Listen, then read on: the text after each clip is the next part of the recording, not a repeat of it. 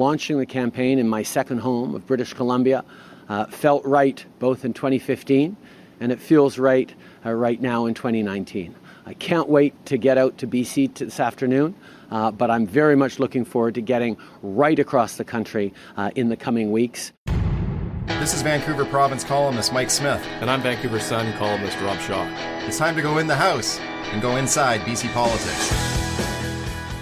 All right, welcome back to another podcast, and that was the voice of Prime Minister Justin Trudeau. Buckle up. Here we go with the federal election, Rob Shaw. And welcome back, by the way. Hope you had a good summer. Yeah, you too. What were your holiday plans? What'd you do? Did nothing but work. Work like crazy. Worked my butt off. It was a little bit longer a break than we had anticipated. You and I were ships passing in the night. I was on, you were off.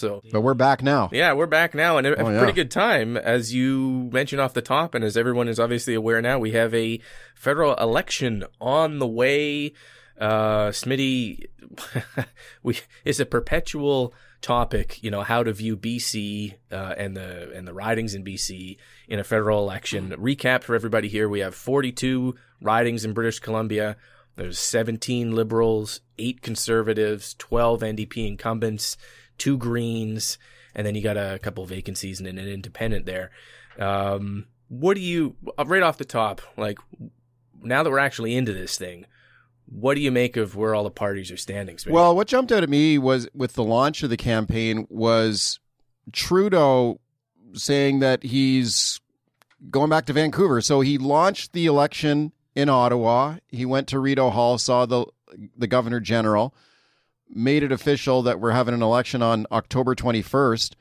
And then he headed pretty much straight out to Vancouver, which he called his second home. So I guess he's hoping his second home will launch a second term in power. And it's interesting because he did the same thing last time. And I don't know if you remember, Rob, but in 2015, on the day that Stephen Harper went to Rideau Hall to launch that election, Trudeau was in Vancouver. He actually went to the Pride Parade in Vancouver that day. Right. And everyone was going like, oh my God, what's he doing? Why isn't he in Ottawa? Soaking up all the media attention there. Why is he in Vancouver? Well, he calculated that Vancouver and British Columbia was going to be a critical kind of political turf for him. And he was right. BC turned out to be great for him. They picked up, 17 seats? Yep. And we had the Trudeau mania kind of thing going in Vancouver. So I guess he's thinking he's going to try the same tactic. And it was interesting that when he headed back to Vancouver, he went straight to the riding represented by Don Davies.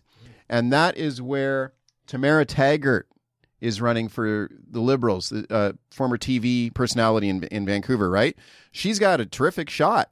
And now there's a great example of a riding that the Liberals think they can steal from the NDP here in BC. So once again, I think British Columbia is going to be a crucial battleground in this election, and it was interesting to see Trudeau do what he did the last time, straight to Vancouver to start the campaign. Talk about a couple other ridings here. Our friend Keith Baldry at Global brought these up on the newscast. I think they're really interesting. You got Burnaby North Seymour, which is a newer riding in 2015. The Liberals won it. They had 36% of the vote, but it's probably going to be a four-way race with the NDP and Conservatives there, and even the Greens. The terminus point of the old Kinder Morgan pipeline project, which we've spent many minutes of podcast talking about over the last while.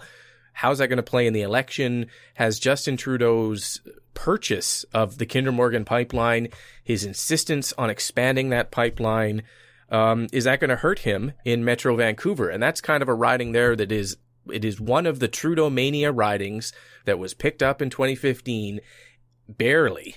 Is it going to be holdable for Trudeau as he cruises through this election based on his decisions? That's going to be a real test there. And if there's anywhere where the pipeline is a factor in the outcome of the local election there, it could be in a Burnaby seat. So that's one to watch for sure. And some of the other type of ridings that I'm going to be watching for in British Columbia are the other ones that the Liberals kind of picked up from the Conservatives last time. So if you take a look at a riding like Pitt Meadows, right, which is one where it used to be a pretty solid Conservative seat, and yet it flipped over to the Liberals last time. It appeared largely on the strength of Trudeau's personal appeal.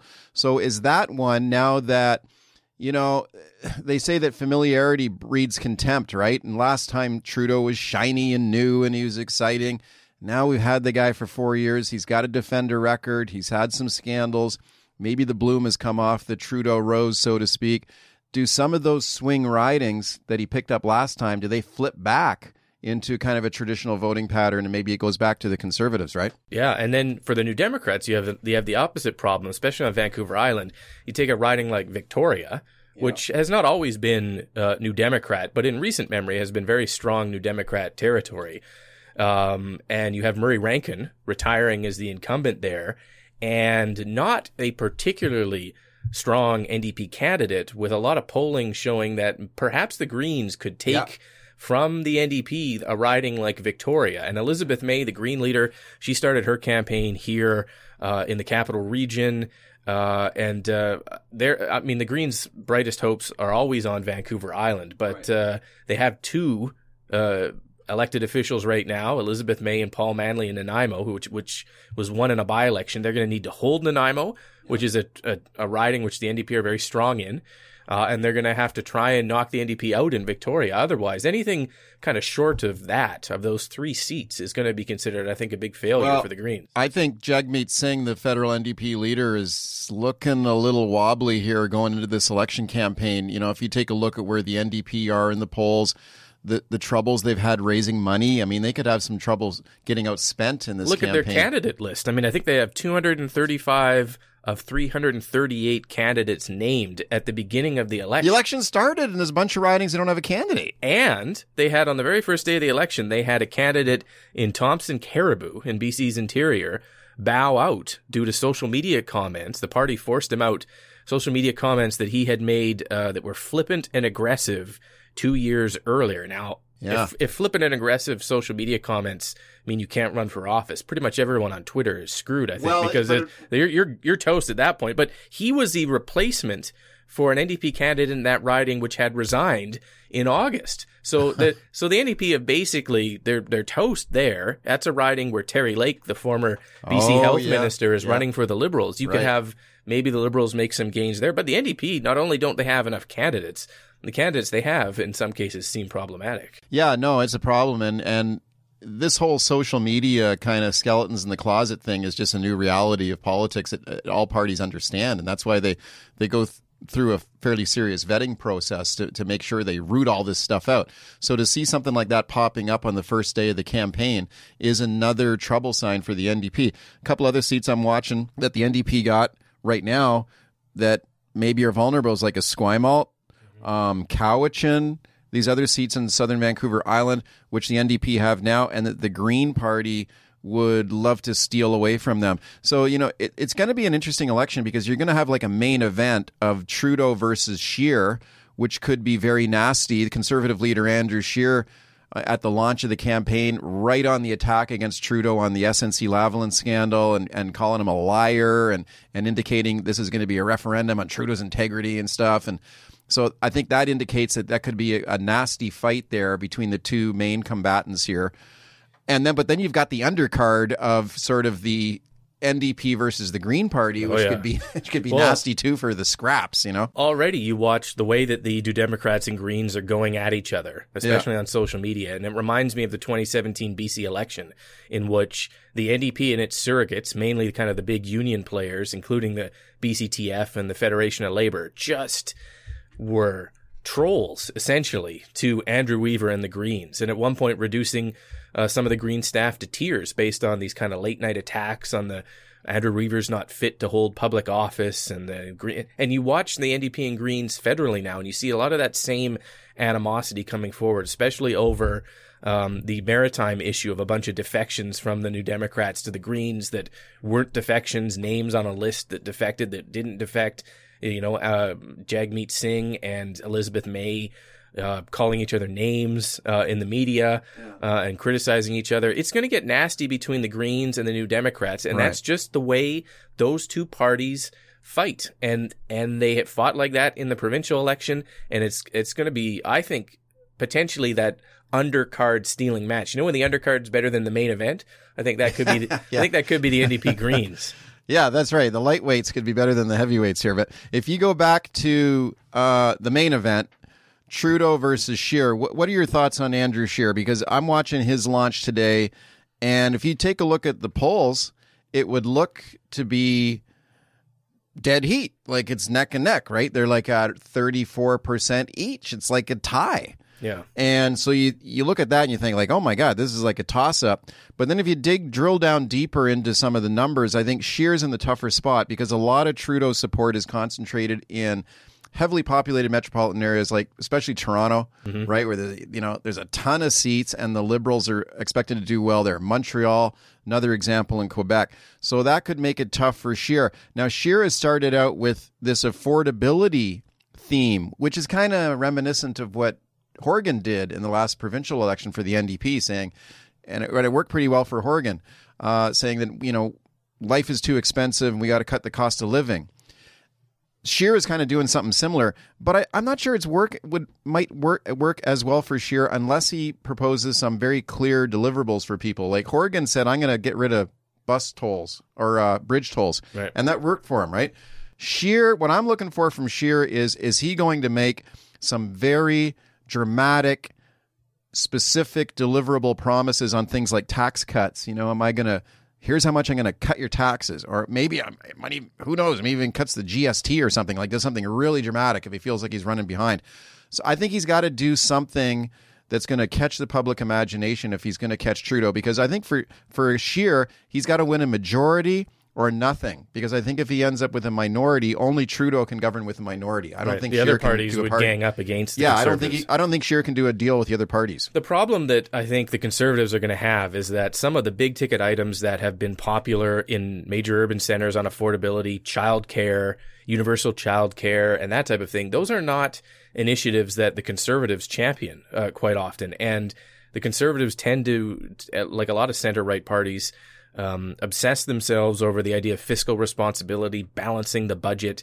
They focus on tax credits and things that I think a lot of people are worried about at this point. What does a tax credit mean to you? It's not cash in your pocket.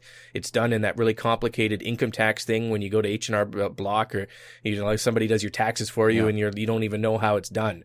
It's not the same as $10 a day daycare, right. And that's not something the Conservatives want. So they like kind of like the BC Liberals in 2017 are stuck, unwilling to spend the money in a deficit budget that is required to fulfill the promises that the center-left parties are willing to do on affordability, and it makes it tough for them in some big city ridings. They do really well, the Conservatives in British Columbia in the north, and in the rural areas. But in the metro areas, I think they have trouble.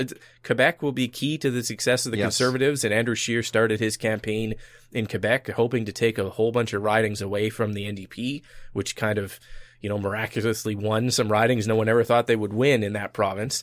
But and I think in BC there are some ridings, including on Vancouver Island, where in the Parksville-Qualicum area, where Conservatives have traditionally done really well, and the NDP happened to win that riding in the last election. So there's some ground there, but if this is an election that becomes about big promises on affordability, the Conservatives are in some trouble. If it becomes a bit more about stability and prudence, and if the sizzle of Justin Trudeau is no longer there, and you're just looking for someone who doesn't look like they're kind of lying and promising big, then I guess you go for that kind of plain chicken breast that is Andrew Scheer rather than the sizzling steak that is Justin Trudeau. But I don't know. It's tough. We won't really know what the electorate's thinking for a couple weeks, because people at the beginning of a campaign, they're sort of like, man, then the first week they're like, whoa, and then they start to get engaged, and that polling kind of in a couple weeks is going to be really key. Yeah, well, campaigns matter, right? I mean, that's something I think we've learned over the last few years. If you go back to 2015, Justin Trudeau entered that campaign in third place, and he ended up winning a majority government. And so I think we got to pay close attention to what happens on the campaign. Another thing I'm just looking for is it possible maybe the polls are a little bit wrong, and maybe Scheer has got some support that is not showing up in the polls from maybe a silent sort of populist vote? Are there people out there who might not be willing to tell a pollster or to say in polite conversation at a dinner party, I don't want to pay a carbon tax because I don't believe in climate change or something like that. Or, I think we need to overhaul immigration in Canada, so therefore I'm going to vote for Andrew Scheer. There may be like that silent kind of populist element there of people that might show up on voting day for Scheer that we're not anticipating or counting right now. Because like conservative parties are doing pretty well in Canada lately, right? I mean, even this week in Manitoba, the Conservatives got reelected to a majority government. Yep. You look at Doug Ford in Ontario, Jason Kenney next door here in Alberta. If you want to go farther afield, Donald Trump, Brexit. I mean, there's kind of that thing happening, and could Scheer potentially benefit from that? I don't know if that'll happen. I think this election is Trudeau's to lose. Yeah, well, it's tough, because provincially we get all worked up about how much money there is and how well that it's managed, right? In British Columbia, the New Democrat government here can't go into deficit because that would be seen to be basically them messing up and being negligent with our economy. Federally, the deficit is it's billions of dollars and it's there, and there's really kind of a non-issue. There's really no plan to go back, so you can spend a bunch of money on these campaigns. And even Scheer is fudging on his deficit targets because at first he was saying, "Oh, I'll balance the budget within 2 years." Yeah, and then he said, "Well, actually, more like 5 years." Well, yeah, and this was the year that Justin Trudeau was supposed to balance the budget. Yeah, if you go back to 2050, this is the year the budget was supposed to be balanced, and instead he's got the biggest spending spree I think I've ever seen, like $17 billion in spending announcements in the run up to this election. In the year he was supposed to balance the budget. That was pretty cynical. That was a big amount of money. Yeah, well, maybe it'll work. By ministers and the government apparatus right before an election. It represents a really old school way of doing politics for sure. But we'll keep an eye on the federal issue for you in the weeks ahead. But let's just do a quick recap on one of the big issues that we left in July in the podcast. The old never-ending topic of ride-hailing. Oh, yes. God, we've spent a lot of time talking about that. Is it going to happen? Well, so in a nutshell, what happened while we were gone was the government handed this rulemaking authority over to the Passenger Transportation Board, this quasi-independent agency. They came out and said, here's the rules. The government has set this Class 4 license requirement, so you get a commercial license if you want to drive for Uber and Lyft. The PTB also said we are not going to have caps on the number of ride-hailing cars out there. So very significant. Very significant. Uber and Lyft aren't going to be capped, whereas taxis have a set number of licenses that are issued.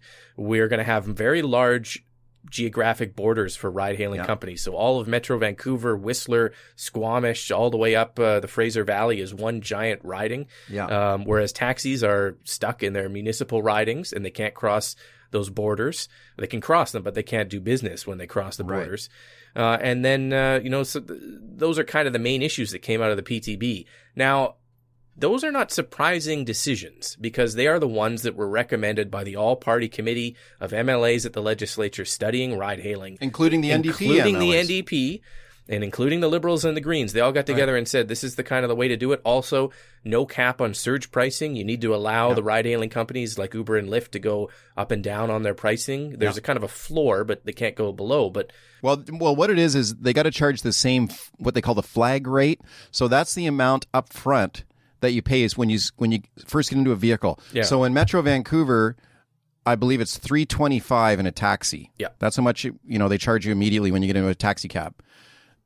Uber's got to charge the same thing. They're not allowed, so they got to charge $3.25 up front. They're not allowed to offer discounts or coupons or anything like that. It's very popular, and if you go to other cities, if you go to popular tourist attractions, there are people handing out coupons. Hey, get an Uber. Here's 50% off an Uber. Here's a free Uber ride. That'll be illegal in British Columbia. So that's kind of to help the taxis.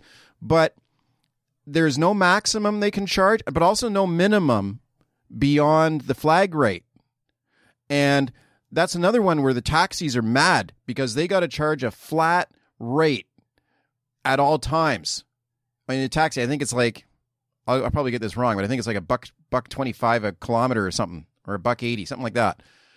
The taxis can charge less than that if they want. the ride-hailing. Or the ride-hailing, big part. Yeah, the ride-hailing. So Uber and Lyft can undercharge the taxis. And so they're mad about that. Now, here's the thing that's going on. Let's have a listen to this, Rob. This is Surrey Mayor Doug McCallum, okay, and who is very pro-taxi. And he went to a meeting of taxi drivers, And here's what he said. We will not be issuing any business license to ride-sharing companies in Surrey. So there's McCallum saying that, threatening to fight Uber and Lyft. He's saying that they will not issue a business license for ride-hailing because he's so pro-taxi. These taxi drivers loved it. Oh, standing ovation. Oh, yeah. And the Vancouver Taxi Association officials were standing behind him with their arms crossed, like ready to fight, with McCallum leading them. So that's very interesting. And the only thing is, though, I don't think he can do that. I don't think Reality may intrude on that promise. It's provincial jurisdiction. And now he's right about taxis. Municipal governments can issue business licenses, but it says right in the legislation that the NDP passed that municipalities may not prohibit ride-sharing vehicles from operating in their municipality. Right. So, maybe the tactic for McCallum and other people who are opposed to ride-hailing is maybe to tie this thing up in court. Maybe this thing just ends up getting in court and we delay the introduction of ride-hailing. Well, it's already in court because the taxi companies have challenged the Passenger Transportation Board's ability to set the rules. It's not fair. They didn't follow the right process. They should have consulted more with the actual taxi companies. That challenge could, I guess, throw a wrench into things. I imagine even if the court agrees with the challenge and quashes the PTB's rules, I think government would just step in and reinstate them in some other fashion. So, but all of that, I still think is a bit distant. I imagine we are going to see ride-hailing by the end of the year. I think despite all of these challenges, it pops up in November kind of ish, and you will have Uber and Lyft. Remember, the two big ones have only applied to operate in Metro Vancouver, Uber and Lyft.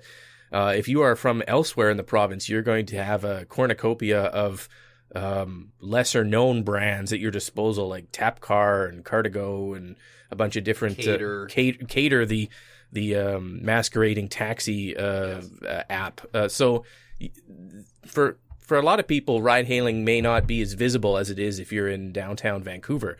You may just stick with your local taxi company because you don't understand the app that has suddenly appeared out of nowhere in your community. But for Metro Vancouver, where this taxi fight is the most bitter, especially in Surrey and in downtown Vancouver, I still think we're going to get Uber and Lyft in here on schedule in November. Well, the other thing that's jumping on me, though, is the BC government seems nervous about all of this now, right? Oh, yeah. So, this is supposed to be an independent board, but remember that it's appointed by the cabinet, this board that made these rules.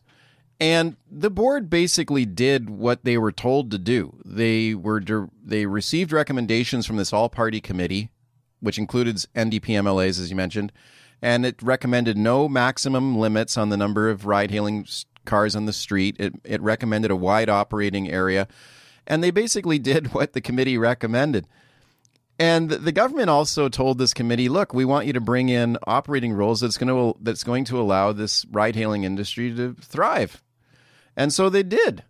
And now it's like the government seems to be kind of freaking out or panicking a little bit because you've got Transportation Minister Claire Trevena and the Solicitor General Mike Farnworth both saying like, whoa, wait a second here. We weren't expecting you to say no limits. Like, we thought maybe you guys were going to bring in a cap on the maximum number of Uber cars.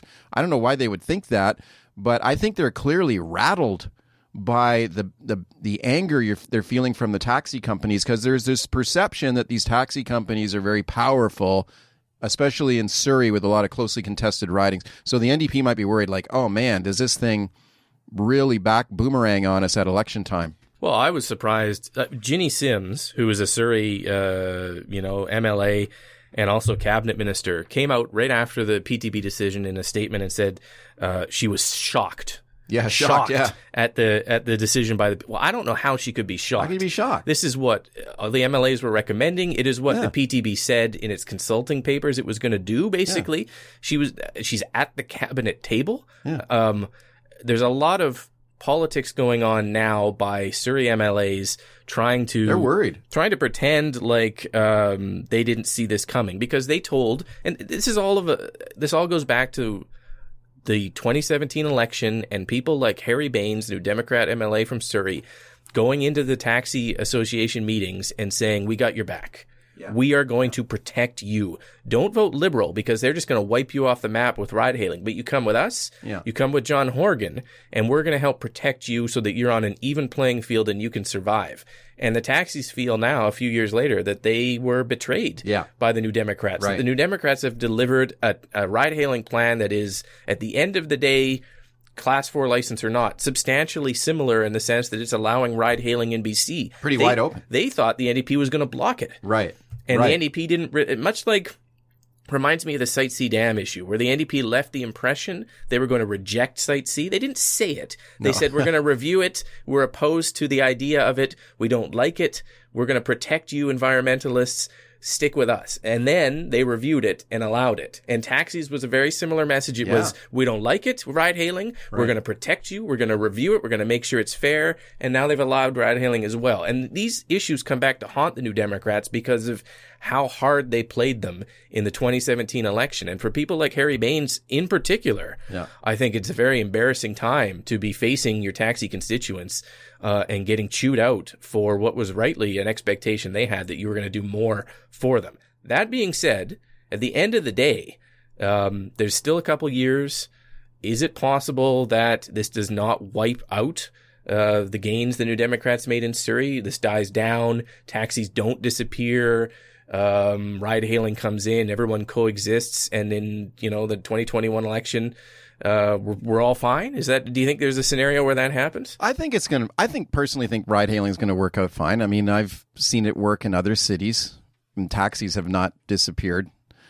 So we'll see what happens. And this board, by the way, they can adjust things later. So some people have been saying, well, there'll be so many ride hailing vehicles on the street because everybody and their brother is going to want to be an Uber driver that you're going to have Carmageddon and you're going to have gridlock on the streets and endless traffic jams. Well, if that happens, they can fix it. They can bring in a cap later. Like, this board does have the authority to do that. But right now, I think the NDP are clearly worried, and they're using this board now as kind of like a straw man, saying like, "Oh, it's this darn board. They didn't bring in these caps." People got to remember this board is appointed by the cabinet. Okay, so if they really wanted to, they could fire that board tomorrow and bring in the caps if they really wanted to. Well, they allowed the board to do this. The NDP passed legislation that gives the board the power to do this. Yeah, that's why I'm just laughing. Everybody's like, "Oh, this board is doing stuff." Well, you guys appointed the board. But, I think the Liberals, though, are kind of enjoying this because the Liberals are kind of sitting back and thinking like, okay, now the NDP are finding out this is a political hot potato when you're in power. This is why they didn't touch it for years. Yeah, well, and so they're sitting back saying like, "Oh, this is great." They're getting beat up by the taxi companies. Maybe the Liberals are kind of enjoying this. Two things on that. I don't think we're going to see the Liberals appear in the next election and promise to roll back the Class 4 licensing regime. They're criticizing it right now. They're saying the NDP shouldn't have done Class 4 licenses. You should be able to drive Uber and Lyft with your ordinary driver's license. Right. But I don't think they're going to go into an election and run on let's make your Uber and Lyft drive less safe by lessening the restrictions on drivers. So despite all the talk you're going to hear from the Liberals criticizing this NDP plan, I think it's very similar to what they would have done, and they're not going to change it in the next election. And I guess we have to take a step back and give the NDP government credit, in particular Claire Trevena, who ran a very risky game as transportation minister. She put all her cards and her chips down on Class 4 licenses, and she bluffed Uber and Lyft, two companies that said they were not going to operate in BC with Class 4 licenses. And lo and behold, many months later, lots of complaining, whining, hand-wringing, lobbying, arm-twisting. Uber and Lyft are here under those restrictions because they can make money. And credit to Claire Trevena, I think, for staring them down. And credit to the New Democrats who could have found a way to block the ride-hailing sector if they really wanted to. So it should be a win for the NDP. I think in the end it will be. Okay. But for now, I think the taxi companies... Unless these taxis go crazy, like... You know, this has gotten nasty in some other cities. Well, they've called in all their markers, as Vaughn Palmer put it in one of his columns. All the promises, all the favors owed have been called in by the taxi sector, and that's why John Horgan is writing letters. That's why his chief of staff Jeff Meigs is going to Vancouver to meet with the taxi folks. That's why there's suddenly this expression of surprise and dismay by government publicly, even though there shouldn't be. Yeah. So it's an interesting file. We will keep an eye on see that. where it goes. Also this week, worth mentioning, we got a financial update from Finance Minister Carol James, who, you know, without getting into the brass tacks of this really thick document full of numbers, essentially comes down to the fact that when we had the provincial budget in February, this is the very first update on how that budget is actually doing in the real world, and the surplus has shrunk from $274 million down to a projected $170 million, mainly because the cooling housing market means the government gets less revenue in the property transfer tax, the slice of the pie that it takes every time a home. That's what she wanted, though, right? She wanted a cooler housing market. Well, right? the NDP that is what they wanted. And it's funny talking to Carol James, who said, even though home sales are down quite a bit, and even though prices are down so far this year to year by somewhere in the range of, I think, 5%-ish, this is not an affordable housing market. People would not look at it and say, I can still afford to buy a home or even a condo in a lot of cases. So the NDP's view, this could drop even further, and they would be happy with it, which means revenue will drop even further. And does it unbalance the budget? And the budget will be squeezed. There's still about $1 billion lying around in forecast allowance, contingency money, unspent money. So, and it was a year so far in which we did not have many wildfires in the summer, they were lucky which there. can be very expensive. Yeah. So I think in the broad sense, the NDP are still well positioned. The economy is cooling a bit. Economy is still not too bad. Softening a bit, though, right? Softening a bit. Although there's warning signs out there. Well, yeah. I mean, that's you do hear. Look at the forestry. Look at these mills shutting down. Yeah, you hear the global uncertainty, and then you hear the uncertainty here at home. Yeah. The forestry sector is just an unmitigated disaster right now. I mean, we have had more than 100 mills that have either curtailed or closed in the past few months, but thousands of people have seen their shifts reduced or their jobs lost. The biggest announcement, one of the biggest so far, was Teal Jones Forestry Company, that a lot of people, is a local company that a lot of people had pointed to as, here, it's okay for the New Democrats to kind of brush off the big forestry companies that are from, elsewhere when they have to curtail. But Teal Jones is this company that everyone kind of pointed to. They have announced that they basically closing down their operations because of two very specific NDP forestry policies that they say make it unviable to continue to be logging and processing. One is increasing the stumpage rate, which is basically the government's take when a tree is cut down.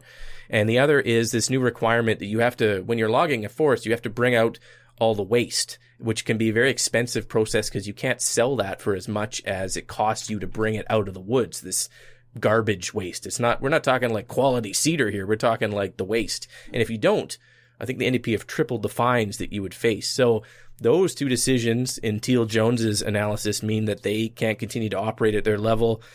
There's about 300 contractors who are immediately laid off, and there's 500 mill workers in mainly around Surrey who are going to lose their jobs. So there's 800 people, and that is a big hit for the New Democrats. Yeah. Now, I don't think anyone is blaming the NDP in a large sense for the downturn in the forestry sector. It's a combination of the softwood lumber dispute, low lumber prices in the U.S., a lack of, we've run out of the pine beetle wood that was really cheap for companies to get their hands on in British Columbia. But what I think the New Democrats are increasingly getting criticized for is, where are they with help for the people who've lost their jobs? These are, in a lot of cases, unionized, long-time core New Democrats, many of whom are steel workers, even though they don't work with steel, but they're Steelworkers Union, right? Which is the number one NDP union supporter and gave them a ton of money in the last election. And we don't see the New Democrats here with increased social assistance, grants for job programs, or for local communities. They were late asking the federal government to bridge retirements for people who lost their job but are within a few months of retirement. Ottawa hasn't done that. And they haven't come up with any innovative programs like in the past. You could have someone who, say, lost a couple shifts a week, but could perhaps claim EI with Ottawa's approval to work 3 days and take EI for 2 days as a way to continue to earn their income or not be financially harmed. That hasn't happened either. And I'm amazed at the slowness of the New Democrat response to the forestry crisis, because these are not like, some of them are companies, but these are thousands of New Democrat unionized, hardworking forestry people who've lost their jobs. And you hear Forest Minister Doug Donaldson come out and say it's a market correction. A market correction is what the Liberals would call thousands of unionized people losing their jobs. But the New Democrats, it astounds me that we are months into this and we've got pretty much no actual kind of action plan from the NDP. I don't know, Smitty, if you have a similar take on it or not. But I think you've really wrapped it up beautifully there, and I think you put your finger on that at the end there with the lack of apparent urgency or concern. And this is one of the things that I find surprising too, is that especially for a guy like Horgan, who is kind of regarded as kind of on the brown side of the party in terms of, like, let's get jobs in the dirt, okay? So, this is a guy who's building the Site C Dam and that kind of stuff. And forestry jobs, especially union jobs, should be of critical concern. And I'm surprised to see Horgan has not done a more high-profile demonstration of concern and urgency here with some specific relief and help. And I'm starting to wonder if we might see a cabinet shuffle here and maybe a new forest minister brought on, because I'm not super impressed with that minister either, as you mentioned. So it is surprising. Now, maybe the NDP were calculating that this forestry downturn is really disproportionately affecting Liberal-held ridings in the north and interior, and maybe that's why maybe it doesn't hurt us as much.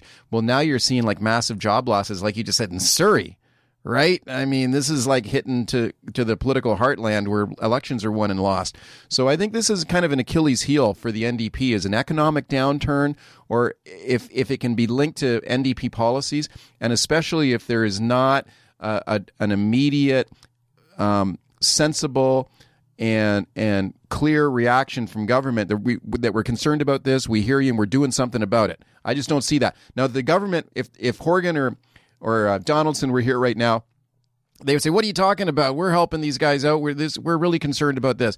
I'm talking about on the ground. Is this visible, and does it seem like a top priority for government? Because it doesn't. Well, and if you come up with an economic aid program to people who lost their jobs 2 months ago, what has happened to that person? Well, they may have lost their home. How have they paid their mortgage? They may have moved from their community. You want immediate economic aid programs. You want assistance in retraining. Maybe you come up with a program to give people free retraining, or you help them. There's lots of very successful government programs for single mothers right now, which pay for people's childcare and some of their other costs when they go into what BC considers to be on in-demand sectors. So if you're willing to train to do the jobs the economy needs, government will pay a lot of your costs. Where is that program for forestry workers? Because when you provide assistance months later, you've already disrupted the community.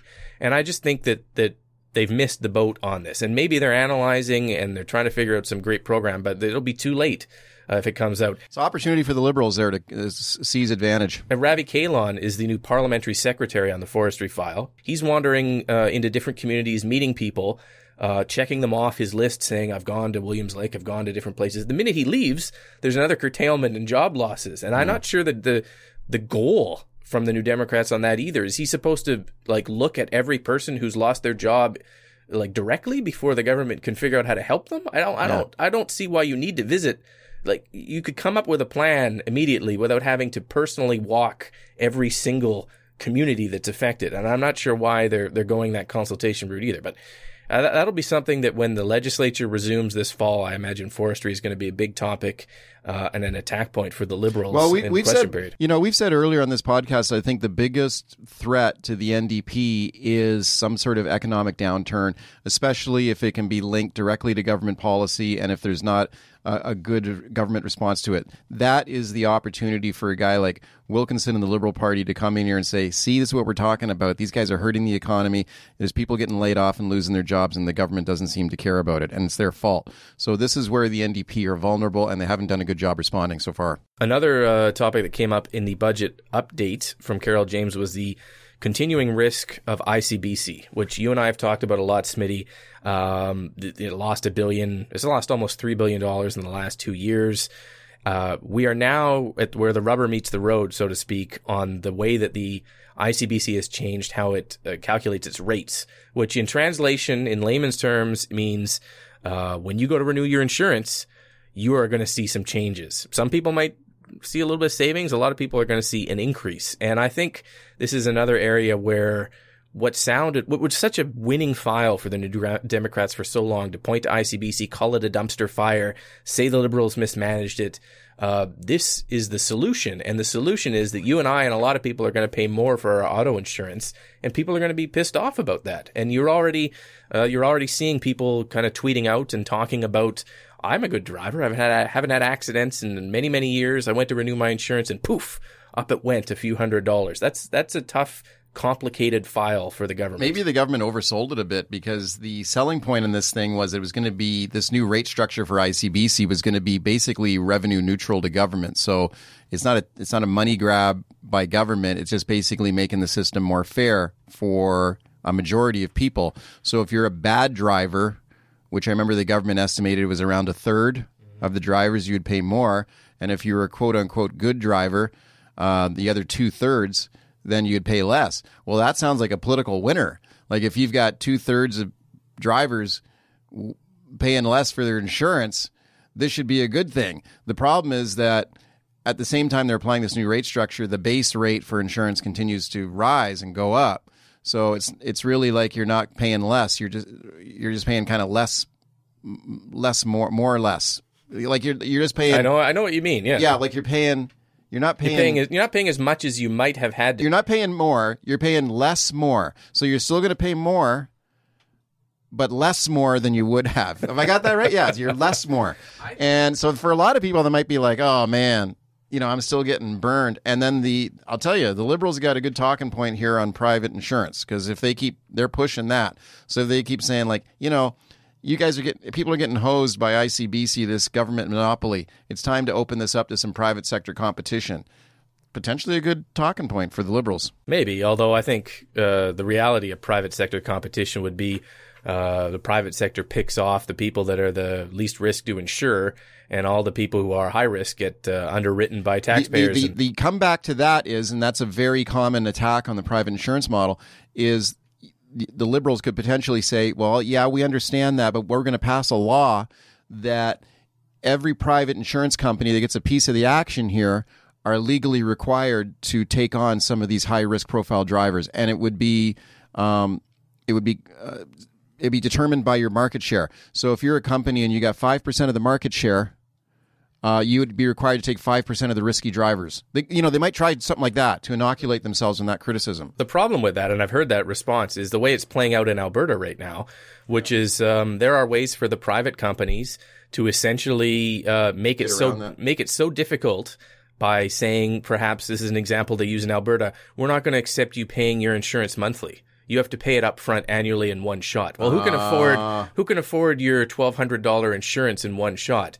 So there are ways that the private companies can work around that as well. I don't think it's as simple as private versus public, but it's a great issue for the Liberals, and they're going at it. One of the reasons why this is a problem, I think, is that you pointed out there was a very clever attempt at the beginning by David Eby, the Attorney General, and ICBC, and probably a small army of spin doctors on typewriters in a government communications room to come up with that argument that 2/3 of people will be better off. And a third are going to pay more.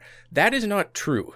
Those numbers are not accurate, and they're not true. And they weren't true the moment they were said, because they didn't take into account the 6.4% rate hike that ICBC was already bringing into effect. They conflated the fact that most people who are going to save money under this plan get both basic and optional from ICBC. If you are just getting basic insurance, roughly 75% of people so far who've just got basic face some sort of increase. That's just your basic. If you get optional with it, then you're around the point of maybe half the people are going to see a decrease in your premiums when you get both. So, you know what? A 2/3 and a third, not correct. Sounded great at the time. They oversold it. Right? And they got too clever by half there. And I think that problem will haunt them because they build this to us in a way that is not being delivered. And that's simply just a self-inflicted error. And then if you get a speeding ticket in the mail from some of these new intersection speed cameras, you're going to be even more ticked off. Yeah, you'll be double ticked off. Right? I mean, if your insurance goes up and then you get a ticket in the mail, what the... You know, this is going to be another one where people start going like, oh, man, this is killing me. Yeah. So those are lots of hot topic files. It's one to watch. We're going to keep on top of those. The legislature's back in a few weeks, but there's tons going on right now. We are back in the weekly routine to deliver you the best in BC political news and analysis straight to your ear holes every week. Make sure you follow myself and Mike on Twitter. Mike, what's your Twitter handle? Let's start. It's at Mike Smith News. Smith spelled with a Y. Smyth. As the Irish spelling is Smith. All right. That's how they spell it in Belfast. Top of the morning Mike Smith News. And I'm Rob Shaw _Van Sun. Read my work in the Vancouver Sun. Mike's in the province. Make sure you subscribe to this podcast. It's on the podcast app for Apple and also Google Play, Stitcher, a bunch of other devices. And we will be back talking to you next week. Talk to you then.